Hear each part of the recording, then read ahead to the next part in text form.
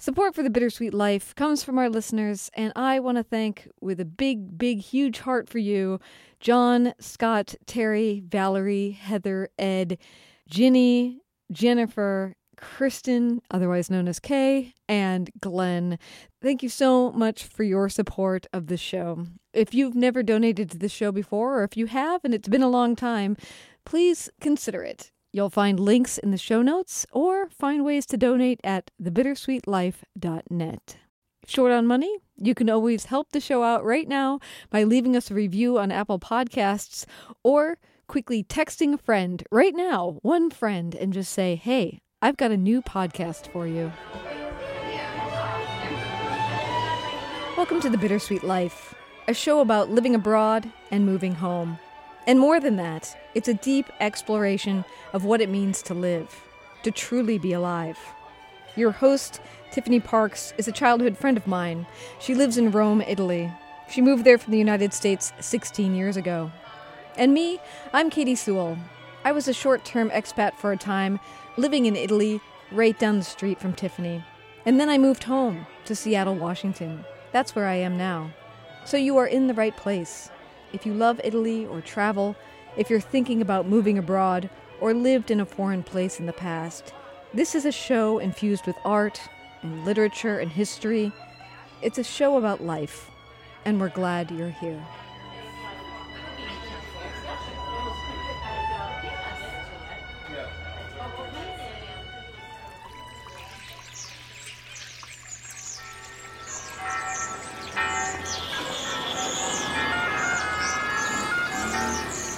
Welcome to Rome. This is The Bittersweet Life with Katie Sewell and Tiffany Parks. Hello, this is The Bittersweet Life. I'm Katie Sewell. I'm Tiffany Parks. Tiffany, still with a broken computer in her large, echoey room over in Rome, Italy. Katie in her office in Seattle. Both of us, probably like you listening, perhaps, are just getting back into the swing of things after taking some time off and traveling during the summer. And last week, if you haven't listened to last Monday's episode, Tiffany highly recommended that if you don't need to travel internationally right now, don't.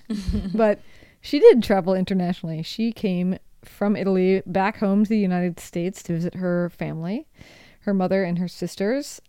And we ran out of time last week before we got to talk about her impressions. Now, you had not been back to the United States for a couple of years, in part because of COVID. Mostly because of COVID. Yeah, but I'm also always interested to hear anybody who's moved abroad and lived abroad for quite some time.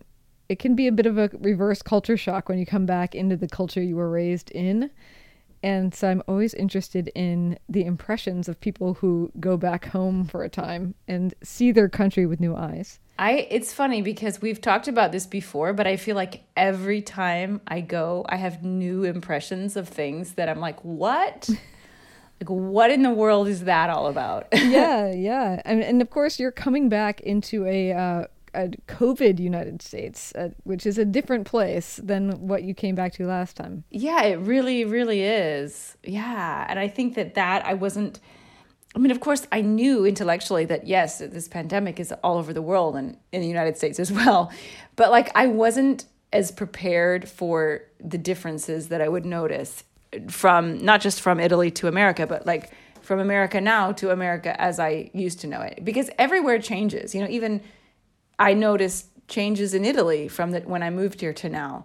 And so every time I go back to the States, some things have changed from my last time. Yeah. It's like a record skip. You missed part of the song and now you're seeing where we're at the moment. Exactly. So what were some of the things that stuck with you?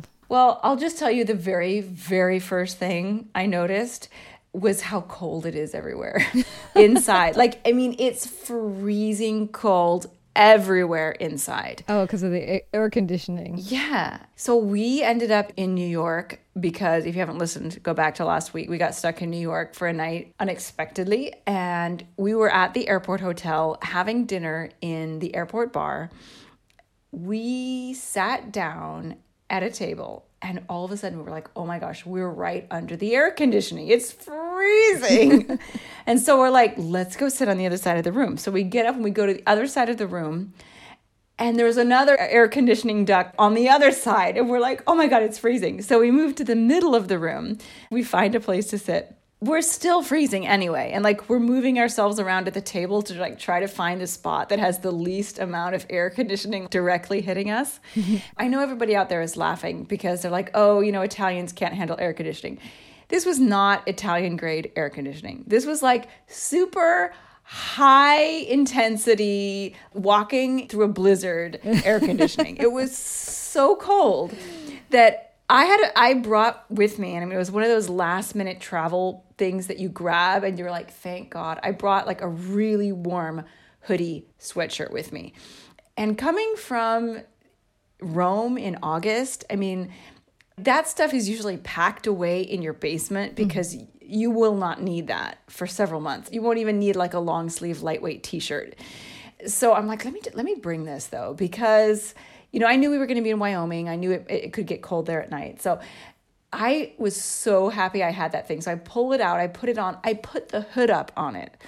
I put on Aurelio's hoodie, put the hood up. Claudio, who didn't have a hoodie, gets out his windbreaker, okay? He puts on his windbreaker. I was like, put the hood up. Who cares what you look like? You're going to get sick if you don't. How is it that Americans don't get sick from the intense air conditioning? I don't know. That's your Italian belief that you'll get sick by having cold air blowing on you. But it has happened to me. Well, it has literally happened that I have gotten bronchitis. And of course, obviously I know that that's, you know, you have to have some kind of, is it viral or bacterial? I'm not sure which bronchitis is, but you have to have some kind of infection. But the point is you're weakening your system to the point that any infection that you come across is going to attach itself to you with a vengeance. Whereas if you hadn't weakened your system by all the cold air, the virus would have just gone on its merry way.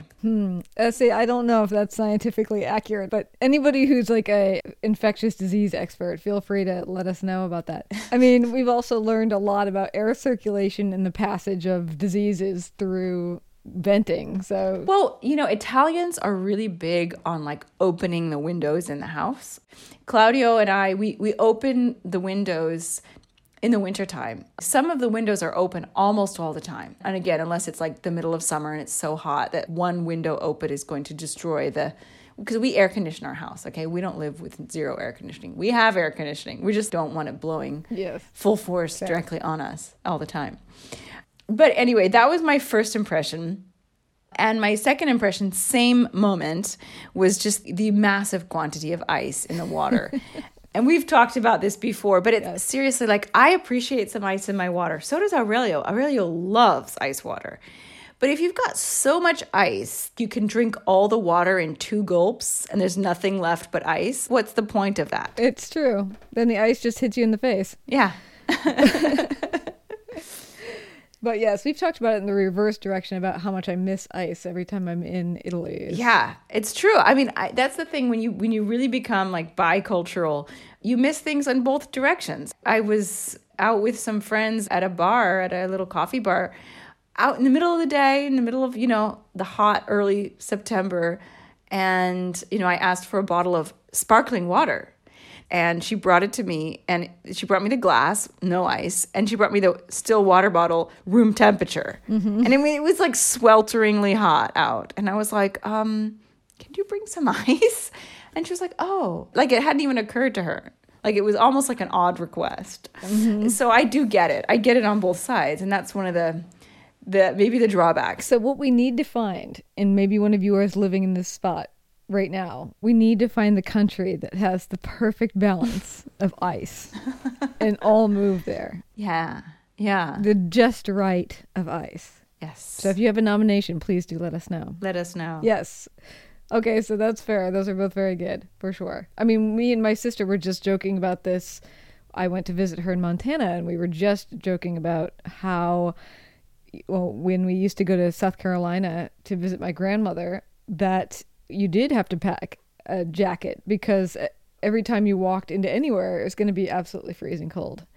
And that's kind of vice versa. She was saying in Montana, it's vice versa. In the winters, she barely needs a jacket because she's going to get out of her car and walk into the restaurant where she's meeting her friends. And the restaurant's going to be so hot that she's going to just have to shed multiple layers until she's down to practically a tank top and jeans.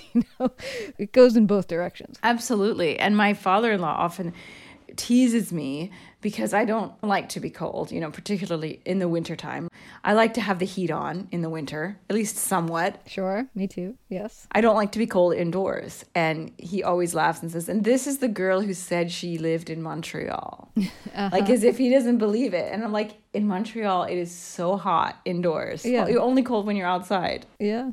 All right, so what else? You were in multiple places, too, across the country. That's another thing, that it does change from place to place. But one thing I noticed, particularly in Park City, Utah, but also in Burbank, California, groceries are insanely expensive. Fruit and veg are insanely expensive. Yeah, so give us an example. I mean, I definitely saw like a small package of Pepperidge Farm cookies on sale for $4 something. I mean, I do have to remind myself it's dollars. It's not euros. So it's a little bit less, but it's not that much less. I think the exchange rate is like around 87 cents right now. Things like that. And yeah, grapes. Grapes are like $8 for a bag of grapes or something. I'm like, what? Are you kidding? Yeah, it's because it's by the weight. Yeah. And it's often by the weight in Rome, too. It's just priced better reasonably. It's like 10 cents per pound or something like well, that. I don't know if it's that cheap, but there's certain things that are dirt cheap. Carrots are dirt cheap. I only ever buy like 2 carrots at a time because it's the only vegetable that Aurelio will eat. So I'll buy him like 2 carrots and I know they'll be good as long as it takes him to eat them. And it's usually about 20 cents for 2 carrots. Right. Same price roughly for celery. Celery is really cheap. Herbs are really cheap. Peppers, a little more expensive peppers. And cherries as well. Cherries can get pricey. But, most things are really reasonable, especially produce, fresh produce, and staples as well, like your breads. If you go and buy like a big loaf of freshly made bread, I'm not necessarily talking about a specialty bakery, but like the bakery section of your supermarket. I buy this Sicilian bread that is amazing. And it's like a huge loaf. And we slice it up and freeze it because we couldn't possibly eat it before it goes bad because it's fresh bread. But it's like, I don't know, like maybe €1.20, €1.40 for this huge loaf of freshly made bread. Well, and see, we have a bread bakery here in Seattle that I absolutely love, and their loaves of bread are probably more like $5.50, $5.90, somewhere in there. That's a lot of money for a loaf of bread. It is a lot of money for a loaf of bread. Yeah. And the herbs are so expensive, that's why we've actually started growing them outside. That was smart. They can grow like weeds here, particularly in Seattle. Seattle's just sort of known for every single person has a rosemary bush in their yard. Yeah. There's so much rosemary, just take a walk and you can grab a sprig or two and nobody's going to come outside and beat you up over it. So then when you go to the store and you see the little hermetically sealed packages of herbs, rosemary, and it's like 2 sprigs in there for $5 something or whatever. Who buys that? Yeah, that's just nuts. Well, who buys it? And certainly in Seattle, why do they even bother? Yeah. No, in Rome, like you can get a huge, I call it like a bouquet. It's like bouquet size, like a bouquet of parsley. If you can imagine that, it's like 99 cents. If you take, just as much as you need, what I need, which is like just as much parsley as I can use before it goes bad, it's usually about 8 cents. Right. And I mean, parsley is just one small thing. And I think it's such a huge staple of the Italian diet, parsley and basil, that they couldn't possibly make it expensive. But, even things like olive oil, obviously you can get super fancy olive oil, as you know, because I helped your husband but facilitate a purchase of Italian olive oil and shipment of Italian olive oil for Christmas last year. Yes. It's almost gone, by the way, so I might have to hit you up again. Oh. So, yes, you can buy the super, super fancy olive oil, but even like decent supermarket olive oil, 100% Italian, you can get it for maximum €10 for like a 2-liter bottle or something, maybe a liter and a half. But anyways, I was just shocked at the prices in the supermarket, and not just the prices of food, but the prices of toilet paper and paper towels and napkins and feminine hygiene products. And how do people like afford? And I don't know, well, the salaries are quite a bit higher, so maybe that's how people afford it. Well, and we do have a lot of people who don't eat very well for that very reason. Yeah, for sure. Because there are subsidized food, and like a lot of the junk food stuff costs so much less. That's part of the problem over here. Yeah, it is part of the problem. And actually, that leads me to another thing that Claudia and I were really, really commenting about during our trip. We came to sort of a conclusion about food culture in the United States versus Italy. What we think, and this is just our opinion as non-foodies, neither of us are true foodies, it seems like in the United States, with the exception of major cities, there's almost zero food culture. What do you mean by food culture? I mean, the sort of innate knowledge of what is healthy and what is good for you and what is good, period. Just good tasting and genuine and authentic. And I mean, when we're in LA, just like when you're in Seattle, many cities in the United States, you can get incredible food. You can get food that is fantastic in all different types of cuisines and fusion cuisines. But when you're in small towns, from what we experienced, we could not get any decent food. And we are not food snobs, okay? I just want to put that out there. And we do not have to get Italian food. We're happy with whatever kind of food, as long as it's authentic, as in it's food. It's not something fake, something totally processed to the point that it doesn't even taste like food anymore. And I feel like when I say food culture, I feel like what I mean is that Italians are raised and have been raised for so long that it's like part of their DNA. They recognize what genuine good food is. They just know what it is. And if you go to a very small town in the middle of nowhere in Italy, you are going to get amazing food. Now, it's not going to be fancy, but it's going to be good. And it's going to be maybe even better than fancy food elsewhere. The old grandma who's got like a 6th grade education is going to just know how to make really good, simple pasta dishes and meat dishes as well. And these recipes have just been passed down generation to generation, and they're not particularly complicated. It's not like French food where it's so complex that and the average person could never do it. It's just really simple and really genuine. And the ingredients that they use are good, just very high quality. And I feel like in the United States, there is also high quality ingredients, but not many people are getting those high quality ingredients. And it just struck me so much because we were driving through the countryside for so much of the trip, especially when we were driving from Wyoming back down to Utah. When we drove back down, we took a different route that was much more agricultural. And we passed through so many farms. And there were so many free-range cows just grazing. I was very surprised at how many cows in the United States are just grazing free-range, grass-fed, you can tell. And I said to Claudia, I said, you know what the ironic thing is?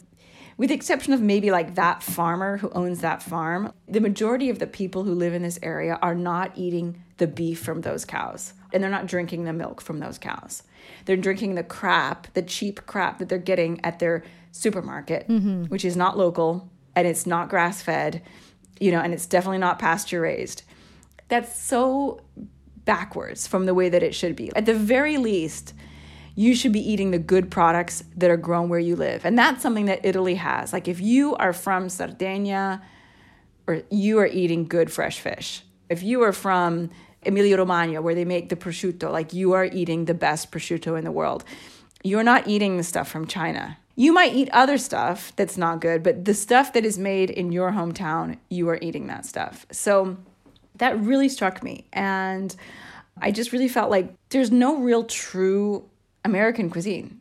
I'm going to probably get a lot of backlash for saying this because I used to argue the opposite. Because my father-in-law, again, bringing up my father-in-law tonight, he used to say, oh, America, all they eat are hamburgers. That's the American cuisine. That's what they eat. They eat hamburgers. And I'd be like, what are you talking about? In America, they eat everything. They eat, Mexican food and they eat Far Eastern food and they eat Middle Eastern food and every type of food. Like you can get everything.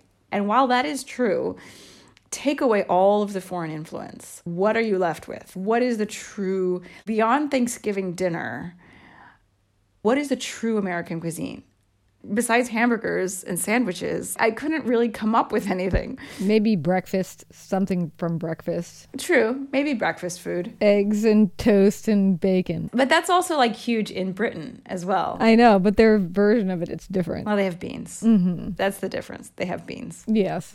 But I was thinking about this and then we went to Yellowstone National Park, one of the most beautiful places I have ever been. Yeah. Have you been there? Yes. Do you know where this is going? I'm just guessing in my head where it's going, but yes, go on. Go on. Well, we spent 2 nights there, about 2.5 days. In the lodge, right? In the lodge. By Old Faithful. No, there are several lodges. Okay. We actually stayed by the lake at the Yellowstone Lake Hotel. Okay. And we had read somewhere that the best food in Yellowstone Park was at the Yellowstone Lake Hotel. But because of COVID and because of low staffing, you can't get a table. And I had tried to book the nights we were there, book dinner in the hotel, but they were sold out like a month in advance. So where are we going to eat? First night, And we found like a little... They told us at our hotel, okay, if you go to the Lake Lodge, which is just down the road, they have cafeteria style food there. Okay, that's fine. Let's go there. So we go there, and what it is a fast food restaurant. I mean, it was slightly higher, I wouldn't even say quality, in like the look and all of that, sort of like the packaging, slightly higher quality than to like a typical fast food. But it was basically fast food. It was hamburgers. There was hardly anything beyond hamburgers available. And so we're like, okay, that's great. There was actually a veggie burger on the menu, so I was thrilled. But it was just so bad. Just the quality was so bad. And we're like, okay, well, it's fine. We're definitely going to get some other good meals while we're here. Luckily, I had packed like a cooler, so I had lunch stuff while we were there. So we just made sandwiches for lunch. But for dinner the second night, it was basically the same thing. I think we were at Old Faithful, and we're trying to time it to see, Old Faithful shooting up, and we were running around waiting for it. We've got this kid who needs to eat, and all this stuff. And we go into the cafeteria. It was awful, Katie. Like, I can't even describe the food that was in there. We can't eat here. We can't. I said, let's just go back to the hotel. And they had instituted a buffet at the hotel, literally the second night we were there. They had decided to institute a buffet since they had such low staffing. That was the first night, and it was first come, first serve, no reservations. We're definitely going to wait in line like an hour and a half, but let's just go because we can't eat in this cafeteria. So as we're pulling out of the Old Faithful parking lot, we saw the Old Faithful, beautiful, amazing. He's like, what's that? And Claudio said, it says something, something grill. And I was like, it's a restaurant. It's not a cafeteria, Claudio. It's a restaurant. We got to go there. So we go in, we wait in line outside. It's like we didn't even see what it was like inside. There was no seating, by the way, at any of the restaurants, except I think there was at the Lake Hotel. But at this restaurant, there wasn't any. So you had to like sit outside on like picnic tables. And so I finally get in, and it's the same exact food as at the cafeteria by our hotel the night before. Exactly. The menus looks different. The names are different. The prices are, but it's basically the same food. Yeah. And it was even worse. And I got Aurelio a chicken burger with no bun because he will not eat a bun, but he'll eat the chicken. And when I looked at that thing, I was like, this child is not going to eat this. There is no way he's going to eat this. He ate it. I guess he was hungry enough. But I mean, it was even worse than the night before. So slow forward to the last day we were in Yellowstone, which is the following day. And I said, look, we got to have a good lunch today. So let's go to the Lake Hotel, our hotel. It's a buffet. We'll definitely get something. Definitely. So we get there. We put our name on the list. We wait like 45 minutes to get a table. We go, it's beautiful, Katie. I mean, this beautiful dining room with beautiful tables and chairs and windows overlooking the Lake Yellowstone. It's just beautiful. But there's very little food. Like, you can see the buffet is just like one row of stuff. And I'm like, okay, well, let's just see what it is. So we go up there. Hamburgers. See, it is the national food. Hamburgers. That's why I said, your father is right. It's hamburgers. That's all they eat here. There was mac and cheese. There were hamburgers.